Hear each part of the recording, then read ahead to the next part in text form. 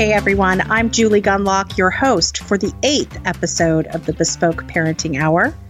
For those new to the program, this podcast is focused on how parents should custom tailor their parenting style to fit what's best for their families, themselves, and most importantly, their kids.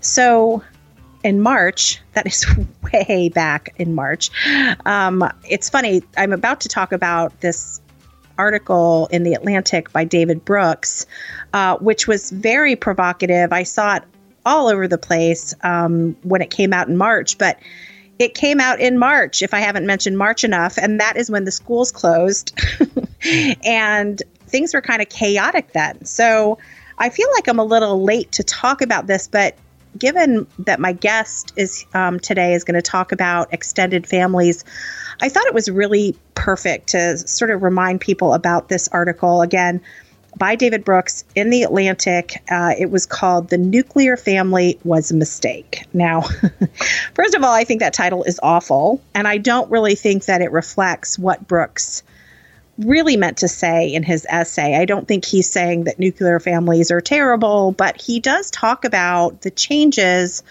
to society and how that has changed the nuclear family and really made it I would say not supportive enough for families. Brooks, I think, what he, let me give it it's hard. This was a very long article and it's hard to sort of summarize it in a few sentences. But he says that what we call the nuclear family today, which is, the mother, father, 2.5 kids, the traditional sort of one parent working outside the home, one maybe a stay-at-home parent or maybe working part-time. They live in the suburbs. He says that this is a totally modern invention, and I totally agree with him on that. And that's not what family used to look like or family looked like for most of history. This is really not the provocative part of the article. But he goes on to talk about what families used to look like and how those families were really better for everyone, for both the parents and the child. He opens the essay by describing a scene from the movie Avalon. This was a movie that came out, it was a Barry Levinson movie that came out in the 90s. I loved this movie, although I will tell, and I think people should watch it, but have some tissues ready because it's kind of got a grim, very sad ending. But I remember watching this movie in the 90s. I haven't watched it since, probably because it was so depressing. And Brooks is describing the scene, but he doesn't tell you he's describing the movie. And instantly, I knew he was describing Avalon. I love that movie so much, and I recognized the scene where he describes, there's several scenes in Avalon where the family gets together for holidays, and it's a very loud household, very, there's a ton of aunts and uncles and cousins, and they're all running around and it's all loud, and they all sit down to one of these tables where it extends into the living room. There's, the dining room, and then, several fold away tables, and, and then there's a kids table, and it really struck me at the time because what that movie seemed like, and obviously to Brooks as well, it reminded me of sort of the stories that I've heard of my own mother telling me about these enormous family gatherings. My mom did have an enormous family. Her mom, my grandmother, had 12 siblings. My grandfather, I think, had 10. I feel bad for not knowing. I think you're allowed to lose track after that many. And she would describe these enormous family gatherings, holidays, birthdays, special events, communions, special events at the church, weddings, that kind of stuff. And so, Brooks uses this movie Avalon in that scene to describe that this is usually how, or this is how humans have typically existed with these big networks of extended families, grandparents, aunt, uncles, and cousins. And that this family, this large network of family, would help and support one another. And Brooks thinks that it's this family dynamic, what he calls the extended family, that is more of a natural family, but that it doesn't really exist anymore, and that at the very least it isn't that common. That has, and again, Brooks's main point here is that it has created significant problems within society and within families, that these don't exist anymore. He talks, I love this part where he talks about how extended families, these large network of families, have two great strengths. He talks about resilience, that if you have a large web of relationships among, say, 7 or 10 or 20 people, if the mother dies, there's aunts and uncles and other siblings and cousins and grandparents who can sort of step into the breach, right, and take care of those children that no longer have a mother. You have, he talks about these extended families being able to handle, unexpected burdens. He talks about how the very tight-knit, the 4 or 5 person nuclear family, the smaller family who's apart from that larger network of family, has, it's an intense set of relationships. If one relationship breaks, it affects everyone else. Whereas in a larger family, it's like, these people are fighting. Well, you got these other people over here. He talks about the second strengths of these extended families in their socializing force. He talks about how multiple adults can teach children right from wrong, how to behave towards others, how to be kind. It's not just the parents teaching this. And, we as parents all know, you can send your kid off to a play date and you get the report back from your friend who says, boy, your child they're so well behaved. They're so polite. They're so nice. And you wonder, are they talking about my kid? But in some ways it's important that children the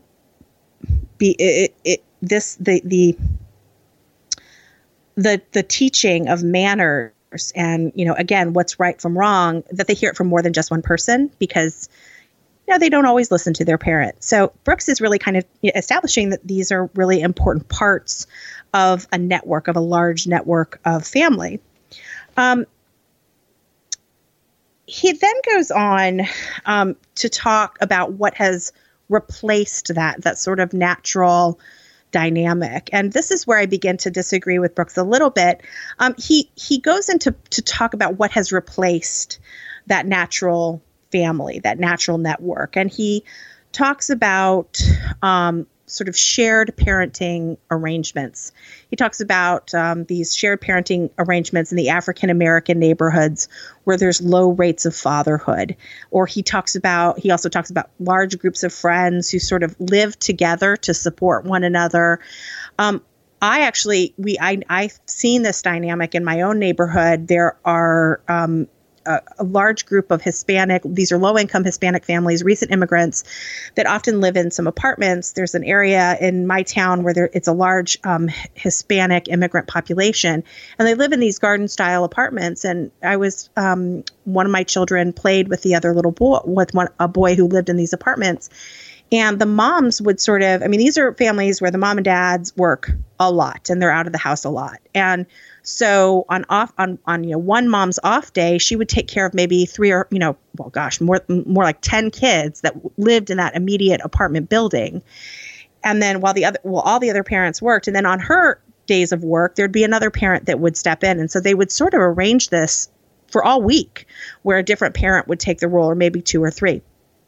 So Brooks is kind of talking about how this has sort of taken the place. But the problem with this essay, and I really liked Dave Brooks' essay here, and partly because it really made me think about the effect of sort of the breakdown of family. And I'm not talking because of just of divorce, but I'm talking about modernization, better transportation, telephones. People are more willing to live away from their families. I am sort of a product of that. While my mother grew up in a tight-knit, very French Canadian, very Catholic family in New England, my parents I moved 9 times before I was 8 years old. And we very rarely saw our family members, but we communicated with them, with long distance phone calls, and we would go to see them. We would get on a plane and we would go to see them, but it wasn't the same. And part of what I find I have a problem with Brooks's essay is that he glosses over that some of these replacement attempts are exactly that. They're attempts to deal with bad situations when families break apart or when a father isn't around. I mean, when he's praising sort of African-American, the situation in African-American neighborhoods where, these single mothers will sort of, coordinate to help take care of kids. I don't think those mothers chose this. And he's calling these sort of chosen families. But I don't think a lot of moms, would choose that. I think a lot of these mothers would like to have their husbands around or would like to have a father around to help. And the same, I feel like the same is true with many of these other alternative forms of what David calls kinship or chosen families. He seems to suggest that these are simply replacements, or in some ways, I think he sort of suggests that these alternatives are better. And really that the only criteria he's really using of their success is that they were chosen. I don't feel like when they're chosen family, I feel like it's easier to walk away also from chosen families, whereas I doubt my mom or dad or my sister or my aunts or uncles would walk away from me. So I do disagree with some of what was written there. But it is interesting. And I think Brooks really, again, he doesn't leave anything out. He right before he talks about the section on these kinship or chosen families, Brooks does talk, or he goes over the data on outcomes for children who are in some of these chosen family situations. And they're pretty consistently worse than they are for stable nuclear families, which is some of what I was confused about with the Brooks piece. In particular, the statistics on abuse and neglect in these contexts is very alarming. And, single parent households, there's very high rates of poverty. The children in single parent households, even if they do have a network, these sort of chosen networks, they have lower grades, more absenteeism, higher dropout rate.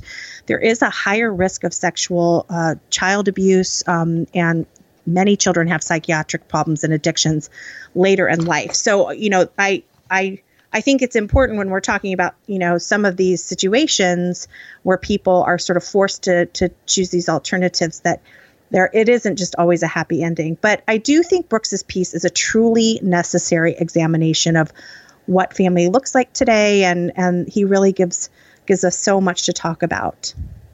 So today we're going to be talking a little bit more about the idea of family. What is a family and who makes it better? And I have a great guest, Melanie Notkin. She is the founder of Savvy Auntie, a celebration of modern adulthood, which is a multi-platform lifestyle brand for cool aunts, great aunts, godmothers, and all women who love kids. Welcome, Melanie.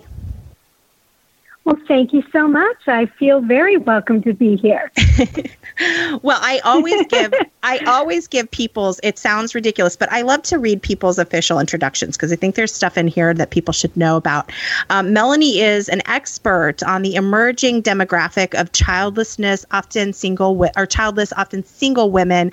She does really fascinating research in this area. Her data and insights on what she calls the PANK, Professional Aunts No Kids, a phrase that she coined in 2008, has been featured in the New York Times, Forbes, CNN, and many more outlets. She is the author of Savvy Auntie, the ultimate guide for cool aunts, great aunts, godmothers, and all women who love. By the way, I will be purchasing this book for my sister this Christmas. Her memoir, I will also be buying this. Her memoir, Otherhood, Modern Women Finding a New Kind of Happiness, received a Booklist-starred review. So I think everyone should go and find these books.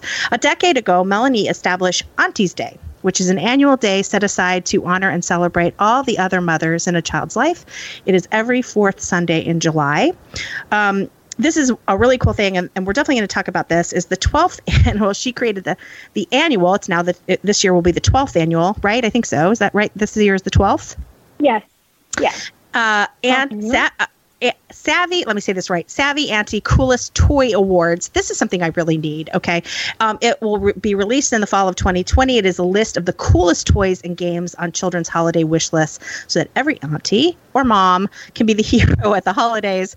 She is a contributor to the New York Post, the Washington Post, the Huffington Post, so many posts, and Psychology Today, and she appears regularly on national television, radio, podcasts like this podcast, and the web. I'm so glad you're here today. Well, thanks again. I'm so happy to be here. So I I opened this show and I'd mentioned this to you, that, I talked about the idea. David Brooks wrote this really provocative, I think provocative is the perfect word for it, in The Atlantic, talking about extended families, the importance of other family members like aunts. I've also told you that I have a sister who is absolutely wonderful to my kids. She's enormously generous. She's very sweet to them.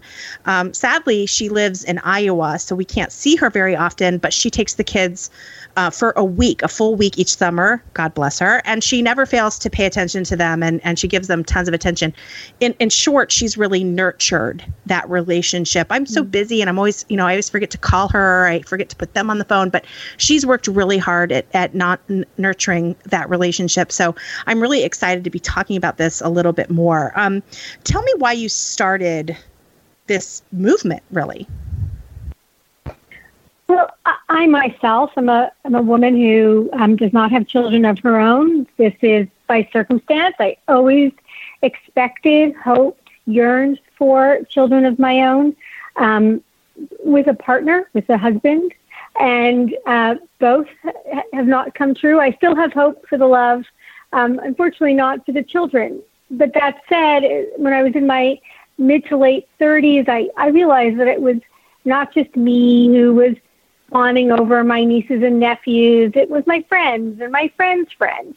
And these little people in our lives, and sometimes they were even, older kids, teens, this was and still is the center of our life. Again, by me, it was by circumstance. Others, although I don't know many who are child-free by choice, but certainly for some it was, and or by challenge. And yet, we had these have these maternal instincts that are ready to go, rearing to go, and we are fortunate enough to be able to spend that energy on our nieces and nephews by relation and also by choice. And so I realized that there was this growing demographic of women who are having their first child later, if ever. And so I coined the demographic PANK, or professional aunt, no kids. 80% or more of women without children of their own consider themselves an aunt to a child, again, by relation or by choice. And yet, when we talk about women in America, we tend to turn the W for woman upside down into an M for mom. We're a little, what I call mom-opic. And so, but here's this growing demographic of women who really do care about not only, the children in their life, family, and again, sometimes that's a family by choice. They're their best friends and their neighbors, etc. And yet there was nobody talking to us. And in fact, there was this sort of myth of us being this, kind of like the Sex in the City, like we're just too busy drinking cosmopolitans and having a different man every weekend. And, and of course, well, I'm sure that is true for some people. For most women, this is not a reality. Well, let's talk a little bit more about. No, I'm sorry. I'm sorry for interrupting, but let's talk a little bit about those myths and assumptions. And I feel like, and I certainly don't want to make sweeping generalizations, but I do feel like women, and sometimes on the right, sometimes a lot of women on the right tend to have a lot of assumptions about childless women, that it was, oh, you've just chosen a career, or you don't like children, or you don't want to be a mom, or you're a feminazi, or you're, you're just, and I think, and I feel like it's so funny because I feel like I could talk to you for 2 hours and this is just a podcast, but I've got to keep myself from going off too far off a tangent. But I do feel like there's this sort of like us against them, and you hear this with mommy wars and stuff like that. So why do you think so many women, and again, I don't mean to generalize, but I feel like a lot of conservative women think that women without children, it's always a choice, or it's, they somehow have rejected a life of motherhood? Sure. I do I have felt it personally, and I know that it is something that many feel, and yet most often is the furthest from the truth. Often enough, it's the thing that women yearn for the most, and among conservative women, it's the thing that they yearn for the most within the context of family. And so, to say, well, if you haven't had a child, well, then you have failed on so many levels, because you have failed at finding a partner, and you have failed at understanding the value of family, and you're missing out on all of that. So I think there are a few things going on here. Number one is the ability to sort of to signal for those who are saying that to and or of women who don't have children, to signal that it could never happen to me, right. which is also a way of saying, I would never put myself in that situation. That right. could never have happened to me, which is only just reassuring the fact that whether or not they are happy in their own situation, that it could never have happened to them. There must be something wrong with that woman, right. who looks like she has everything going for her, right? Because she's, generally speaking, statistics show she is more likely to have a college degree and much more likely to have a master's degree or other advanced degree. She is more likely to be affluent. There are a lot of things going for this woman, and yet they look at her and say, well, if she's so, attractive in her lifestyle, it must be a choice. And for women, I guess in some ways it is a choice. It's a choice of love. It's a choice to be with somebody who they want to be with for the rest of their life. It's a choice to be with a man who would make a good father for their child. And yet those choices, which are good choices and smart choices, are not choices that they've necessarily made or they haven't made actively. And so people will say, well, it's your career. You're a career woman. Well, there are no career men. Nobody makes an assumption that a man right. can't, work and pay the rent and get married and have children. Yeah. And women are pretty good multitaskers. Or they're just naive about their fertility. Well, again, these women are generally college educated. They understand basic math. And by the way, there is a reminder just about every 30 days, more or less, of her fertility. Well, this is It's interesting that you bring that up, and I also want to get your opinion on, because when I very clearly remember having conversations with my friends in my late 20s, in my early 30s, talking about continuing to put it off.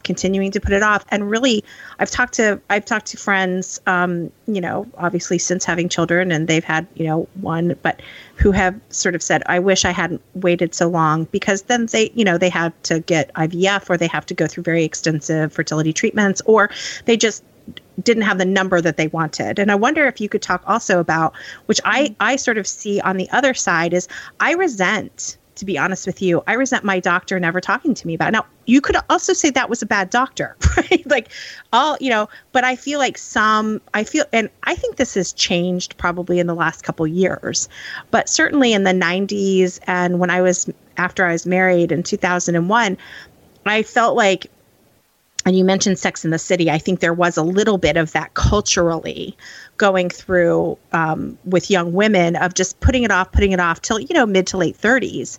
And so, I wonder if you could comment on, do you think that has changed? Do you think that in some cases when you say, it was a, childless from circumstances, or, because they couldn't actually have a child, because of infertility problems, or because they were starting late. Do you think that that has changed, that there's more open conversations about fertility now, that people are willing to, and do you agree with me? Do you think that was sort of verboten for many years? Like, oh, no, you don't want to pressure women about having children. So I think there's a lot going on. And I think the Generation X, the daughters of feminism, we're sort of the experiment in terms of, we were born into a much more equitable world, right? Yeah. And so I'm 51. I never thought I wouldn't go to college. These things Right. were questions. Well, my mom stayed at home, and had gone to trade school, and nobody looked down on her. It wasn't even, and there certainly wasn't huge pressure on me it was just basically a rite of passage, like Right. my brother. So, and yet, you're right in that I don't remember my gynecologist talking to me and telling me about the timing, but I think that the difference here is that it's not that I didn't want it. I mean, when I moved to New York in 1993, I was interviewing for a job, and I asked about maternity benefits.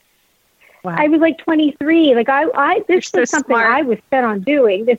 Right. I wasn't putting it off.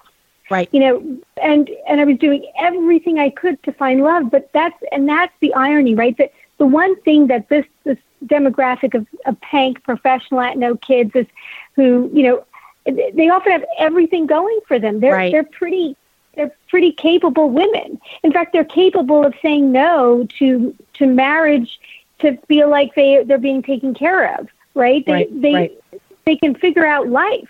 And no, every man should be loved. She's not settling for what one might think are selfish reasons, whether that's getting a roof over her head or having more time for more children, what have you.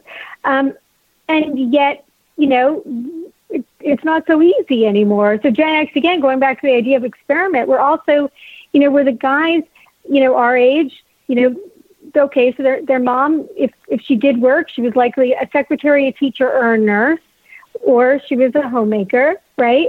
And yet they look at the women that they're dating, and they are, what they'll call, quote unquote, high-powered, which means they have a job that pays decently.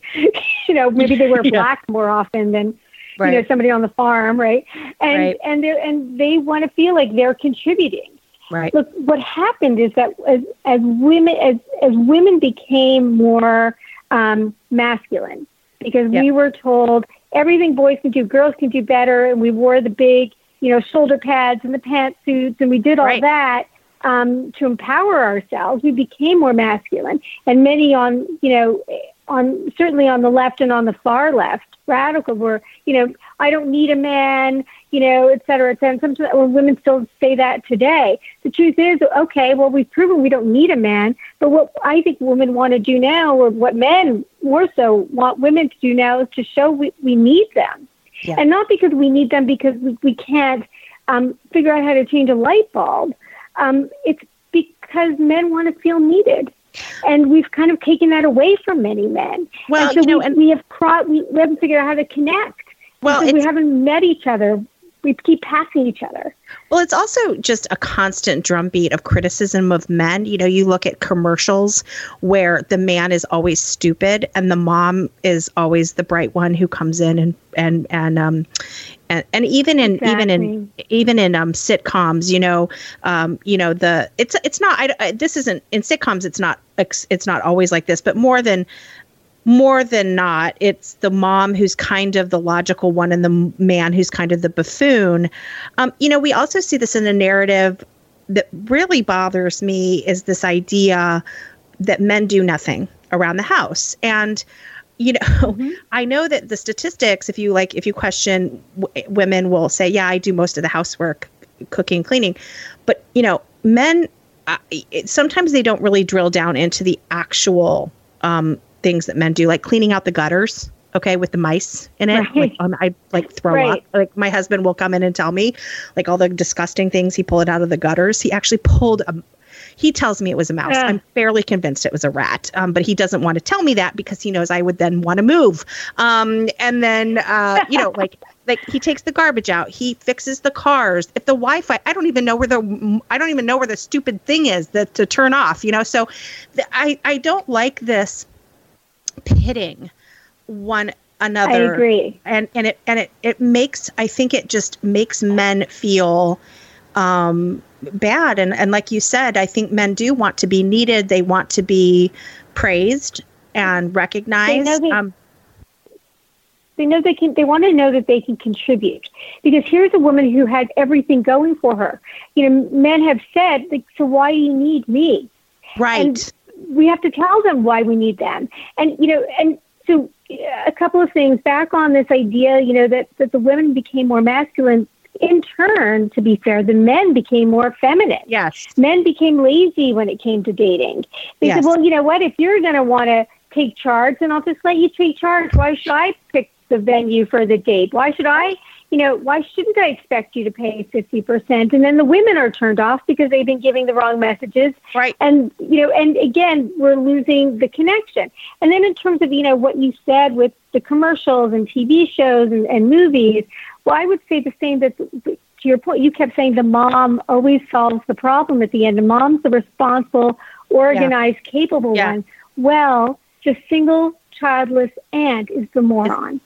That's exactly, exactly. Right. Like Lori in Roseanne. Yeah. I didn't even think about that. You're right. She's always befuddled, always in trouble. Right. Always sort of, and even like, even in Frasier, one of my favorite, God, I'm aging myself here, but like, I love I still love Frasier, and the producer, she's sort of this, hard boiled kind of, and then, right. Career woman. Yeah. There were several single women in that, but they all kind of had that type. And I totally agree. That's very interesting. I didn't even make the connection that there's always this sidekick sister that's always in need of rescue. She's either a drunk or a man chaser, or there was a show Up All Night where Maya Rudolph played a talk show host, right? She was like 40, clearly a capable woman to have that job. And her producer, who's younger than her, it seems, they're married, and she and her husband have a baby by mistake. They didn't intend to. But even though they didn't really want children, all of a sudden, the child, the baby came out of her, her lady parts. And all of a sudden, she knew everything it took to be a mother, even if she wasn't perfect at it. Meanwhile, Maya Rudolph's character comes in, and she doesn't even know how to hold a baby and gives it liverwurst as a birthday. Exactly. Like, come on. Even in commercials. Yeah, at the end of the same thing. And so the baby is still alive because Maya touched it. Yeah, I mean, I agree. Right. But I think this is also, it feeds into this, and I don't mean to be critical of moms, but it is weird how the fetishizing of motherhood, of and I, look, I'm here I am doing a parenting podcast. So I guess you could say, but I am amazed. And I maybe this is because I'm out of the baby years. It's not new to me.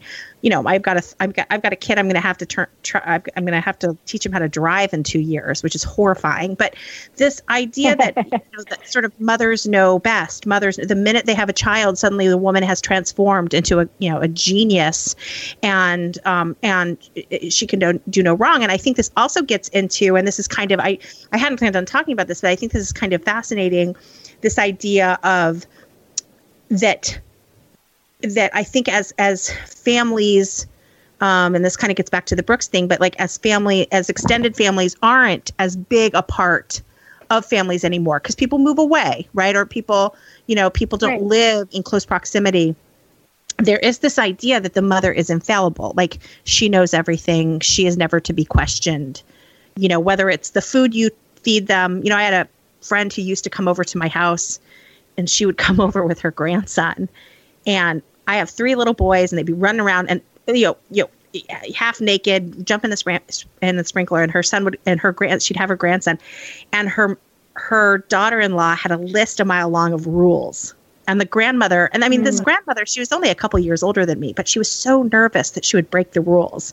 And I'm horrible to admit this. I swear I'm horrible to admit this, but I go inside and I come out with popsicles, and all the kids are so thrilled. And the grandmother says, "Oh, is that organic? And is it all fruit? And does it have no sugar?" And she had like this 7 questions, like rapid fire 7 questions. And I said yes to all of them. And I'm a liar because it was one of those horrible all sugar water popsicles, where you push up from the bottom. So it's interesting to me. I think the absence of extended families, the fact that today people aren't hey, could you go to your grandparents for a couple days, or could you go to your aunts for an hour or something, that it makes the mother so much more sort of the authority on everything. Right? Mm-hmm. Sure. So I think, again, there are a couple of things going on. I think that to some degree, I think that because we are so individualistic as a society, that moms in a way are doing it potentially. Again, I'm not a mom, and so forgive me, all the moms and dads and everyone listening, but as almost like a survivor, I've got this. Look, I'm organized. Here are the spreadsheets. Here are the organic things we can have, cannot have. Here's and so it's because she is overwhelmed, and this is a way to say I've got control. It's a quantitative way to confirm control for herself, right? And but a child is often so happy to be with their aunt, with their uncle, with their grandparents, where they can run wild, where they can have a little more freedom to kind of find themselves, to push the barriers a little bit. And in a way, it is an opportunity for the grandparent, and certainly in my case, the aunt, maybe to break the rules a little bit. Now, I don't mean rules that would, God forbid, impair a child's wellness. Go play in traffic. They're allergic to. Right. That's not what we're saying, right? But they can take a little more risk because we of course we take care of them. It's just they can be a little more free to be, in the company of another with whom they know that they are safe. Right? Yes. I say, we're not their mom, we're not their friend, we're their aunt, the perfect blend. Totally. Well, I will tell you, there's also something about my children. Sometimes people have told me, like, ease up, right, on me, because we spend some time in the summer with these are friends that we go to their house on the beach and we spend time with them. And I remember the husband going, God, you're tough on your kid. You're really, like, he was pretty nice about it, but you could tell he was like, geez, cut it out. And it's because I'm with them all the time and they annoy me, and I'm so terrified that they'll do something, like break something or whatever. And so, when you say not jump out in traffic or, eat something they're allergic to, but, an aunt, someone who, isn't with them, 100% of the time, they're not as annoying, right? They're not, even when my kids come home from their grandparents, you're right. They aren't. Of course. And not only that, but eventually, whether it's a week with your sister or, a few hours with their auntie who lives, 2 miles away, we get to have a glass of wine sooner than mom does. Like, we get to relax. We do get to go back to it. And even if, it's so hard to say goodbye to the kids, even if, we want our own kids, whatever it is, it's not, all the time. And it's exhausting. It is exhausting. I will say that for an aunt, having, I have a nephew who's now 19 and I'm 6 in all, and the youngest are twins who are 12. But when they were young, and there are 2 sets of twins, so believe me, I would come home pretty exhausted, but also because I'm quote unquote on, right? Because I have to think about what my brother and sister-in-law would like. I mean, they always trusted me. That was never the issue. But more, and they didn't have like very strict rules about a lot of things, but more so like, was I giving them the experience that the kids want? Were the kids going to be too tired? And so, but it's exhausting. But that said, I also know that, and this is obviously, outside of COVID, that what I call, and what your sister does so beautifully, aunt ventures, the time with the aunt, again, whether it's an hour, whether it's, they're sleeping over at auntie's, whether it is a week away or whatever it is time that is set aside for them and that bond. Yeah. And, to what you were saying earlier, Julie, this idea of how there is so much pressure, on where I was saying, we're both saying there was pressure on moms and parents altogether, but also that, we kind of look at those who are not moms as not really, you wouldn't get it or you don't know or what have you. Really, studies have found, this is a 2016 study, is that they looked at 20 nations at the happiness gap between parents and non-parents. And of those 20 nations, the United States was at the very bottom, i.e. they had the largest gap. And that's because we are not like a communal society. We're much more individualistic. So that, and we're seeing a lot of this now with COVID, as we've seen, especially as some, workplaces are opening up again, or even before they were, understanding that it is extraordinarily difficult beyond for parents now, especially moms who tend to be the primary parent during the day when it comes to taking care of kids, to be at work and to homeschool their kids while the baby is crying. I mean, I can't imagine. But that said, the idea that non-parents don't have their own challenges at this time is sort of bubbling up to the top. It's not just, I think it could be yes and.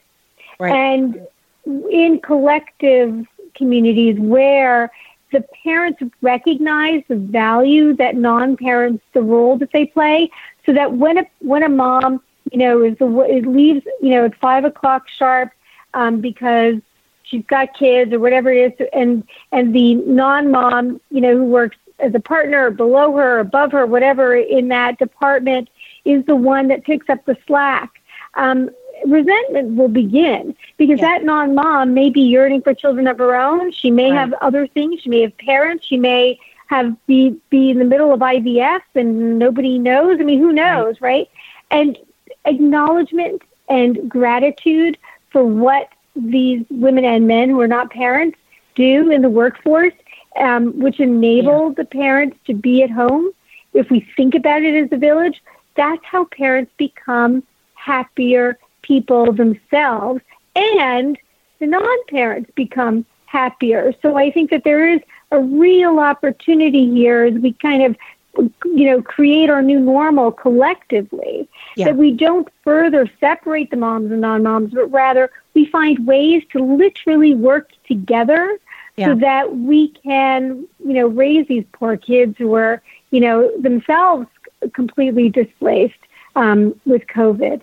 Well, I think that, reliance on coworkers, I certainly rely on my coworkers. I rely on my neighbors. I rely on non-family members just because my parents don't live, they're not next door. I mean, they only live about 2 hours away, but they're not, I always joke that my parents chose that location for retirement because it was close enough to come visit, but not close enough for emergency babysitting needs. So very smart parents. I have very smart parents. Yes, but my sister obviously lives in Iowa. My husband's family lives in Ohio. So we don't have, it's not like they can just run down to grandma's house. But, I will say one thing. I agree. We need to, and certainly when it comes to coworkers who don't have kids, I really am. I really think we need to be, careful and not treat them like, oh, they just, like you said, they're just drinking a cocktail on the the deck and relaxing. But I will say one thing about my reliance on neighbors, my reliance on, people in my church or whatever. I don't feel as comfortable, and part of that is because I think I feel like, oh, everything's such an inconvenience, and I don't want to ask for help, and I tend to be a little bit more independent in that way, and I want to kind of bring this back to the David Brooks piece and ask your opinion on, I really do think that family, and I'm talking biological blood relatives, someone who is in your family, whether that's an adoptive sister, but, someone that you're like, I'm not talking about your best friend. I mean, I'm really talking about like my sister or my mom, or my aunt or my cousin, because I think there's a different dynamic there. I don't feel guilty when I ask my mom for help. I don't feel guilty when I ask my sister for help or a relative, my sister-in-law who I adore, who's my children's other aunt. I should have brought her up, Janine. She's wonderful. I love her. And I would never feel guilty if I said, I need you to drive out here and help me. She would. She was, so I had a lot of miscarriages. She was incredibly supportive to me during that period of my life. And I never felt like I was inconveniencing her when I asked her for help during that period. I do feel like when David Brooks talks about these kinship relationships or chosen families, maybe I'm odd, but I feel like I would feel bad asking for too much help in those situations. And so I feel like he was sort of glossing over some of, I don't think it's exactly equal. I think actual family is really important. And as we, because David Brooks is talking about, okay, well, what's replaced it? But it really hasn't. I don't feel like that's just a natural replacement, just relying on friends or, neighbors. I feel like there is something very different about an aunt or a cousin or a brother or sister. No, I agree. So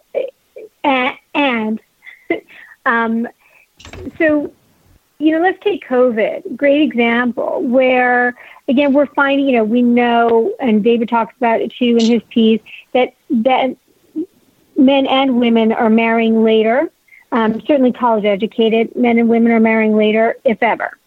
And we are spending a longer period of time alone. So, yes, it's true that there are young adults who end up going back to their parents. They've been laden with a lot of student loans and other reasons, right? But I'm talking about, sort of when that health insurance ends, right, and the patience of parents ends, and they're on their own. So it's like late 20s, right, until whenever.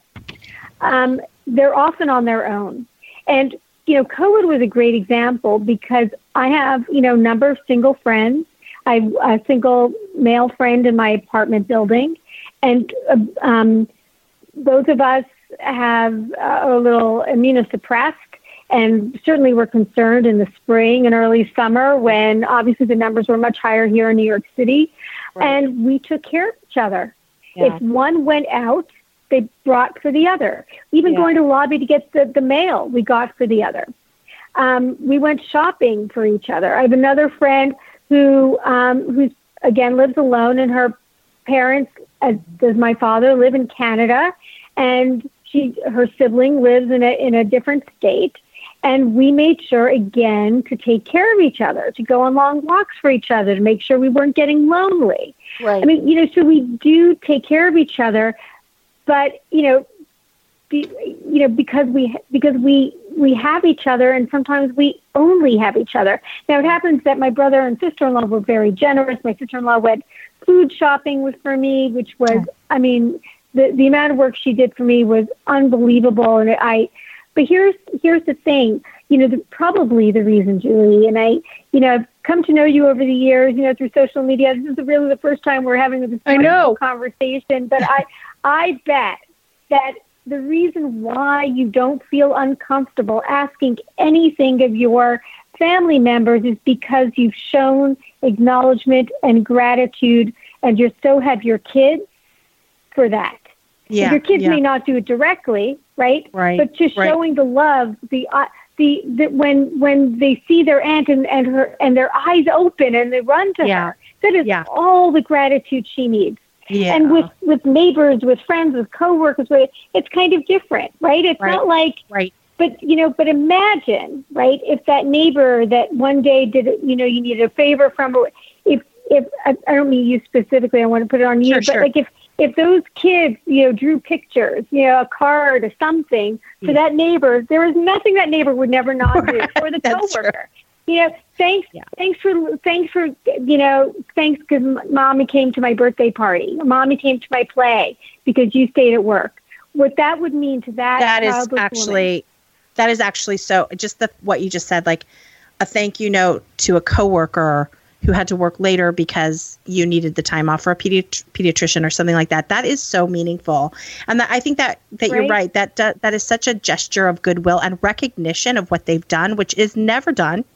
I shouldn't say never. I bet you've done it. But I think, we don't, the actual, like giving a physical thing, like a thank you note from a child it's everything. It is everything. It's everything. It's everything. And it makes that non-parent, again, that whether it's the woman or man, right, feel like, wow, like I really contributed. I did something. And because we do have this little bit of a sense of entitlement. Well, I'm a parent, so yes, we do. Tough luck. Yes. I have the right. And, even, like, well, yes, maternity leave, paternity leave, all those things, we all agree those things are vital and we don't even have enough of it. But in the meantime, there is somebody at work who's doing more work, and I know because I was that woman when I was working in corporate America. Right. And often, and sometimes it could be actually a little painful for them because not only are they doing extra work, they want to go on dates. I remember telling a boss, this is like 15, 20 years ago, you say, I know I have to stay late because the mom in the department has to go, but like I have a date. I want to be a mom. I literally said that. Right. And, going back to what we were saying earlier, like the best answer to those questions of, well, why don't you have kids? Don't you want kids? So what's wrong? What is so you're married to your career? Did you choose career?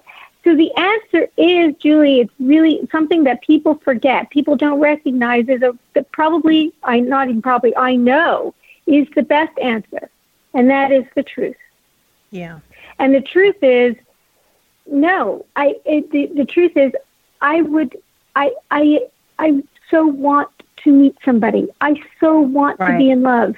Right. Sometimes I cry because everything I ever wanted is elusive to me. And it's not because I don't try. I don't have children, and for these women for whom it is true, not because I don't want children, but because it hasn't happened yet. Right. Do you know anybody to set me up with? I will tell you. Change the conversation, right? You can't expect other people to talk to you, the way that you want, or ask you the questions the way that you want to hear, that what have you. If you don't change the script, you're just as guilty if you don't respond honestly. And if you respond in a way that's kind of obnoxious or is kind of, rude, or that doesn't help either. Just be honest. Sincerity is really powerful.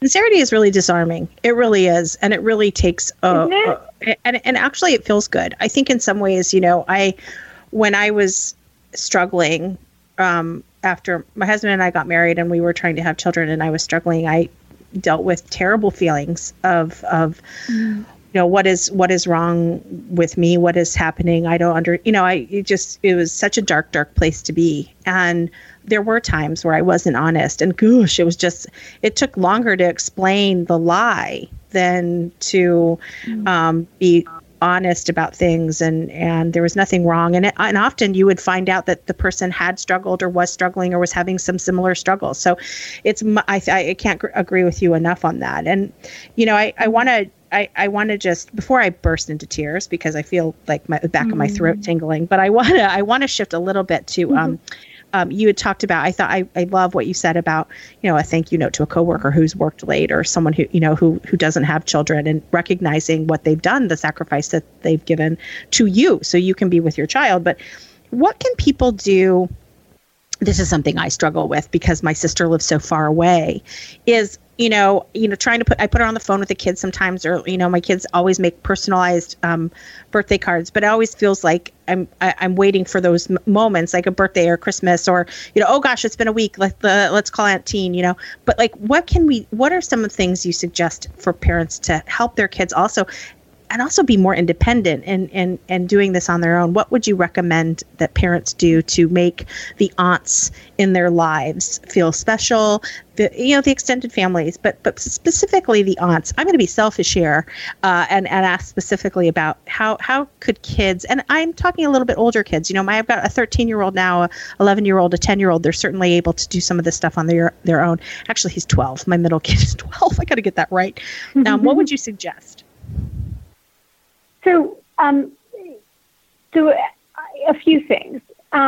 Number one is, I don't know if your 13-year-old has a phone yet, or is texting or such, and no judgment either way. Right. He has an email account. So I am sort of anti-technology in that way, but he does have an email account. I get it. Right. So, and that's why I was trepidation about it. Obviously some do, some don't, what have you. Before long he will. And of course, by that time, he will be in his non-communicative time of adolescence, where if you're lucky if you get a grunt with 2 syllables in it, like, So, that's going to be, but, the aunt should know. Is my nephew, I remember my sister-in-law once apologized. I'm like, no, I think it's so sweet. I'm like part of his, adolescence, like he's grunting, like it's a milestone. So, it's so lovely now that he's 19 that I get 3 sentences in a text from him, and it's like, wow. Right. So, I think that, and so they're less independent in terms of they don't really sort of have their own, cell phone where they're texting or calling their aunt. But I think that telling them, so that they know it's cool with you, is, Auntie says, or Aunt T says, you can call her anytime. And sometimes you won't be able to talk for very long, or she's, at work or what have you, but, she loves hearing from you. So not as a it is Easter. Did you call your aunt? It's not that. It's, right. The lines are open. Right. And that it doesn't have to be all 3 of them at the same time, that they can each have their very individual relationship with her. And sometimes they will bond together over something they have in common. Again, I have 2 sets of twin nieces. One is what I call and I have a pun for everything, an aunt pun, my fashionista. Yeah. And we can text, she's 17, and we can text and, FaceTime, et cetera, about, oh my God, Zara's having a sale. Okay, let's plan what we're buying. So we have that, right? We bond over different things. Like I promised her, that new Revlon hair tools. Last Thanksgiving, I'm like, I had it with me. Do you want this? And her eyes opened up, for Hanukkah. Yeah. I'm like, oh, well, there you go. And so you can have, now my other niece and I don't chat or text as often, but she's the one who, for Hanukkah, I gave a complete anthology to Joan Didion, and we read it and have conversations about various, essays and books of Joan Didion, which is a completely different relationship. Right. So the idea is that it doesn't have to be equal, and it could be different. And there may be one of your boys may be more communicative, and he may be the one to want, that connection. It could be your middle child, right? So that's a good idea, that it doesn't have to be sort of holiday related. And also that the aunt should feel free to just call to speak to one of them, or just email one of them. Again, it's sometimes especially when I imagine I have 6, right? And to call that and know, oh my God, I don't have an hour. So I speak to all of them, especially when they're little and you can barely understand. And they, no. And one more thing I have to tell you. All right. So, right. And, it could be that one, is, I'm not speaking specifically, obviously, of your kids, because I don't know them, but maybe one's artistic and the aunt is an artist, and they can have that, connection with each other. And also, again, like I said, I'm not their mom, I'm not their friend, I'm the aunt, they're, the perfect blend. Sometimes the aunt is with whom they share the things they're not yet sure they want to share with their parents. Right. And I don't mean necessarily the extreme of, maybe they're thinking about their sexual preferences, or they're thinking, we're not talking about that, or even, the first time they're going to have sex, whatever it is, right? They may not feel comfortable. But the aunt is really the perfect time to kind of bounce those ideas off of, right? She's a good test.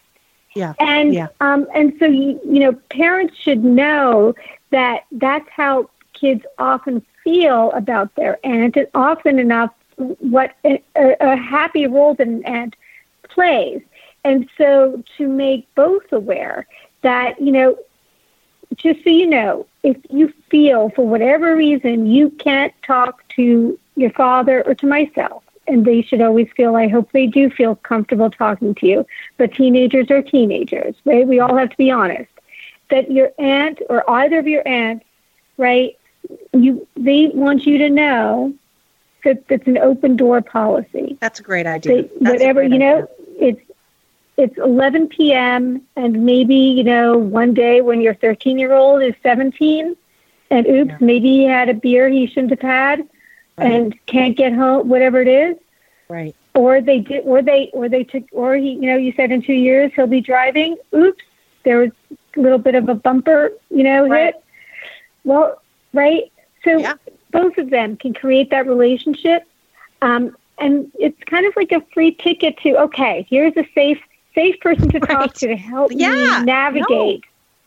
I was terrified of my parents and didn't have a good didn't have any to speak of relationship with any of my aunts and uncles, but to have had that person who also knows my mom knew my mom really well, knew my dad really well, I think it's actually smart for the parents to tell the child, if you don't want to talk to me, you can call your aunt or uncle, or but you have two aunts who want to be there for you. But I think it's smart to sort of give them that permission. I imagine my kids would feel, even in a couple of years, I bet that they would feel like, oh, am I allowed? But also to say to them, she's not gonna run and call me on the other line immediately. She'll talk to you. So I think that's really critical.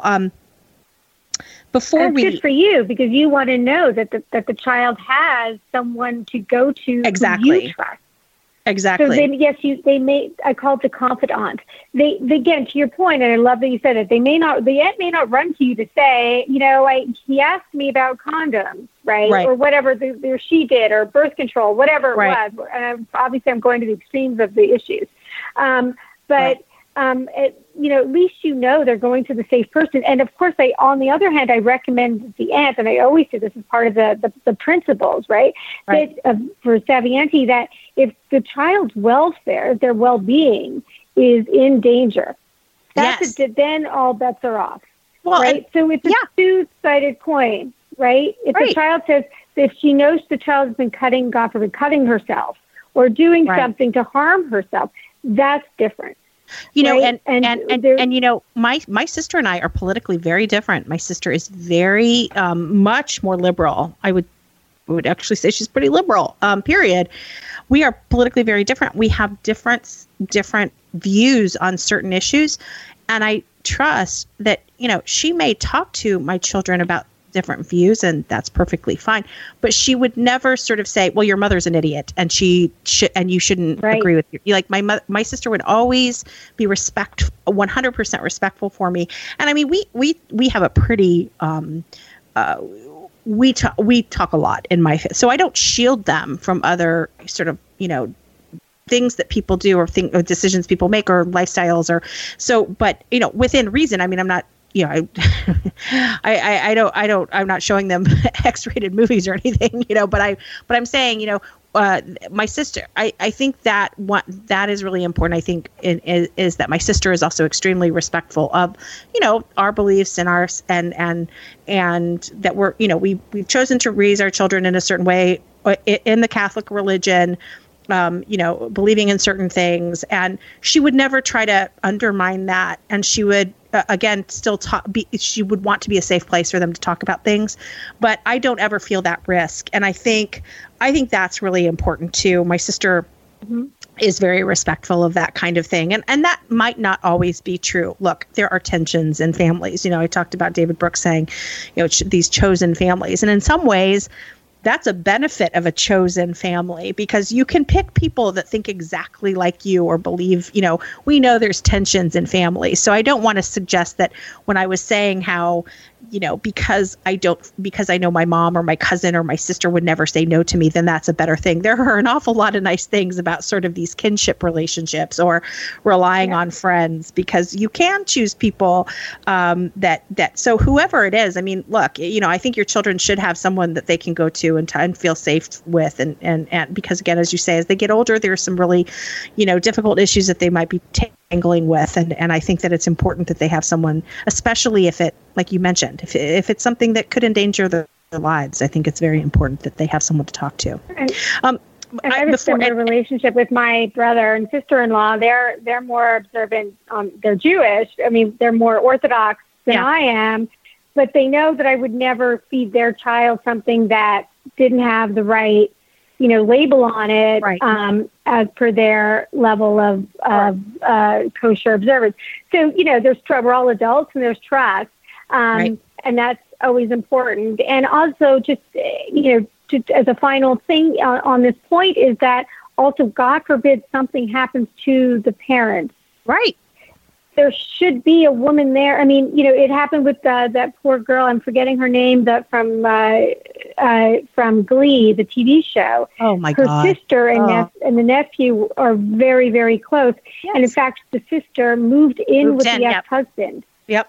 Right? Yep. That, I call it the parent, the aunt that becomes the parent. Right. And thank God for that beautiful relationship that and the nephew asked for it. Yeah. And that's everything a mother could ask for. Exactly. God forbid you're not there. You want to know that there's another maternal trusted figure in that child's life, again, whether by relation, your sister, sister-in-law, your best friend, whomever, who can be there for them.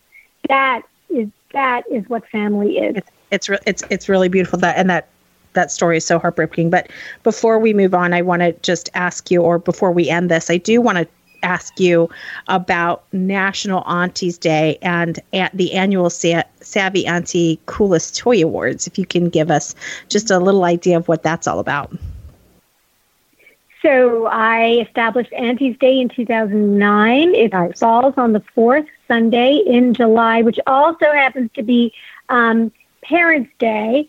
So whether or not, the auntie is invited or auntie has their own day, so the parents can have a day away from their kids, however you want to celebrate. It's a day to celebrate and honor the other mothers in a child's life. And that means there's certainly no respect to mothers. I mean maternal in the grander idea. Again, an opportunity to acknowledge the role that these women play in the child's life and in the parent's life. I say that, the aunthood is a gift. It's a gift certainly for the children because they can literally get gifts, but also it's a gift for the children. It's a gift for the parents, whether because they do help at home or because they are there as a trusted connection or even just somebody to talk to when the child is driving you nuts, right? And not that any child would ever do that.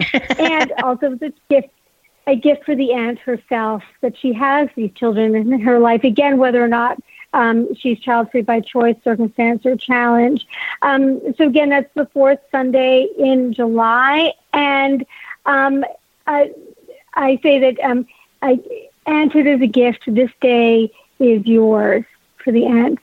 And then the Savvy Auntie Coolest Toy Awards I also established in 2009, and it's because an aunt, of course, wants to be the hero at the holiday season, but we're not, most of us, I can't speak for everyone, really watching, the Saturday morning cartoons or the 4 p.m. after school, Disney Junior Channel shows, and we may not know, what the kids are into these days.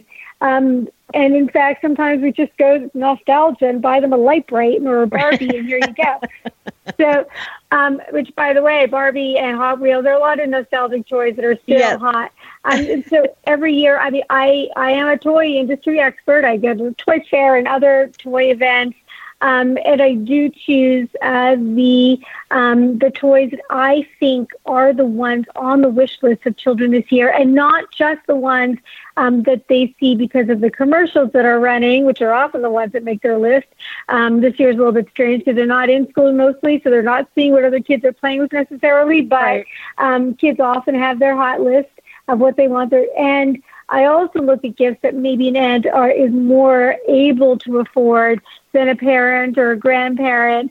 So maybe that ride-on toy that's, $299 that is just the most amazing thing, and something really, the aunt is the one likely to buy it and to give it for the holidays. So look out for those coming soon this week. And I can't wait to share it with everyone. And again, often enough, the aunt doesn't want to ask mom and dad, what do the kids want? They don't they want to surprise the kids. So this is my way of saying, here you go. Here's the list. Probably likely a sure bet for the kid in your life.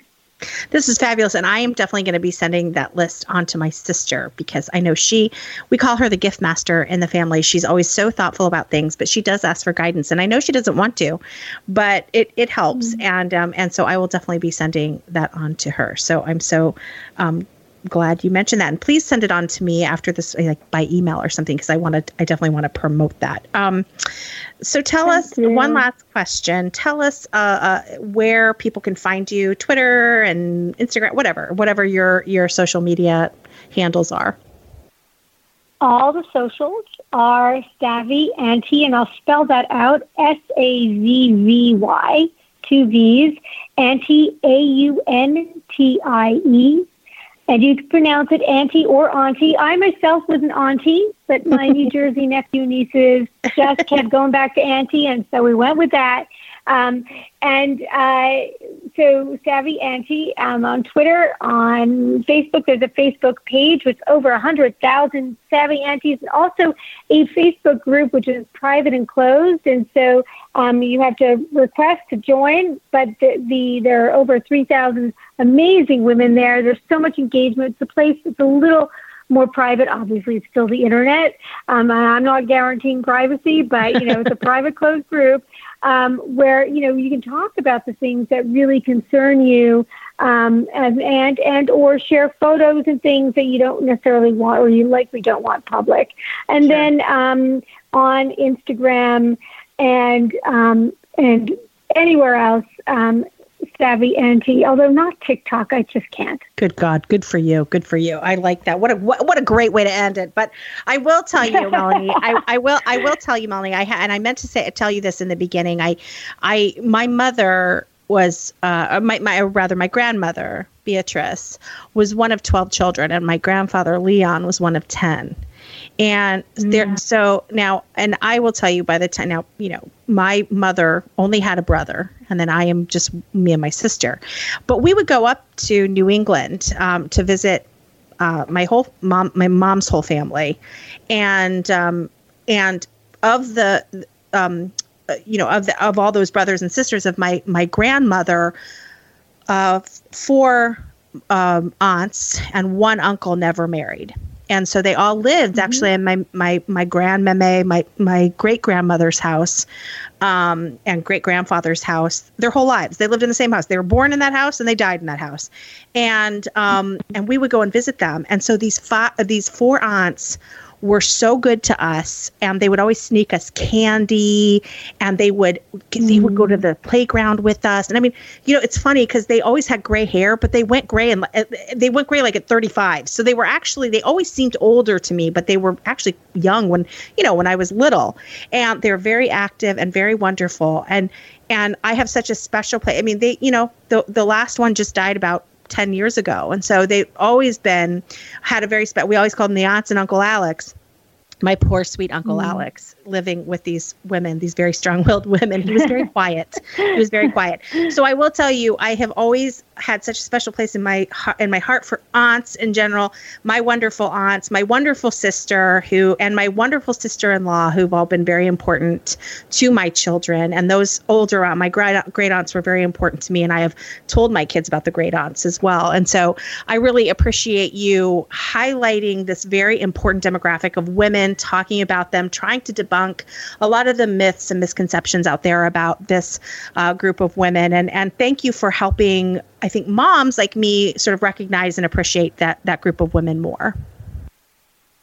I thank you very much for sharing that. I myself, my mom's best friend, my Auntie Marilyn, my mom died when I was 19, and she stepped right in.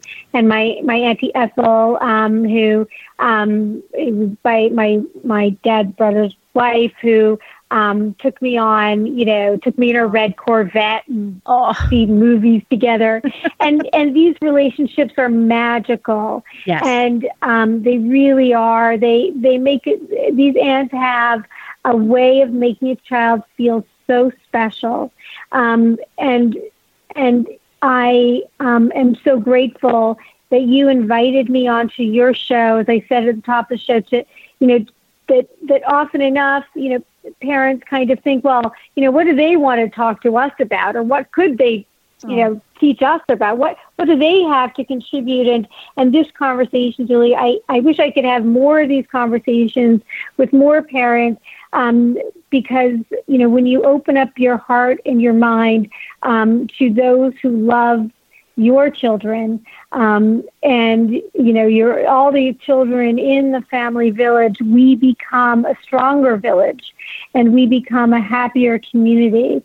And so this is really important. I am grateful to be on this podcast with you, and I am grateful to your listeners for hanging on and listening to this. And again, I'm available.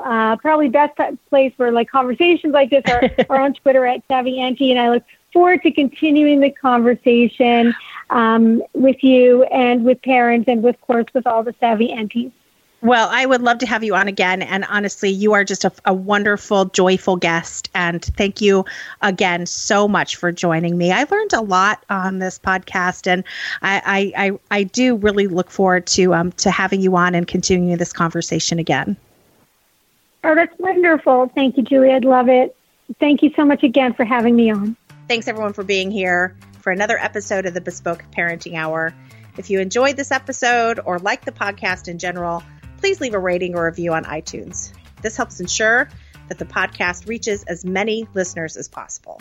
If you haven't subscribed to the Bespoke Parenting Hour on iTunes, Spotify, Google Play, or wherever you get your podcasts, please do so you won't miss an episode. Don't forget to share this episode and let your friends know that they can get Bespoke episodes on their favorite podcast app.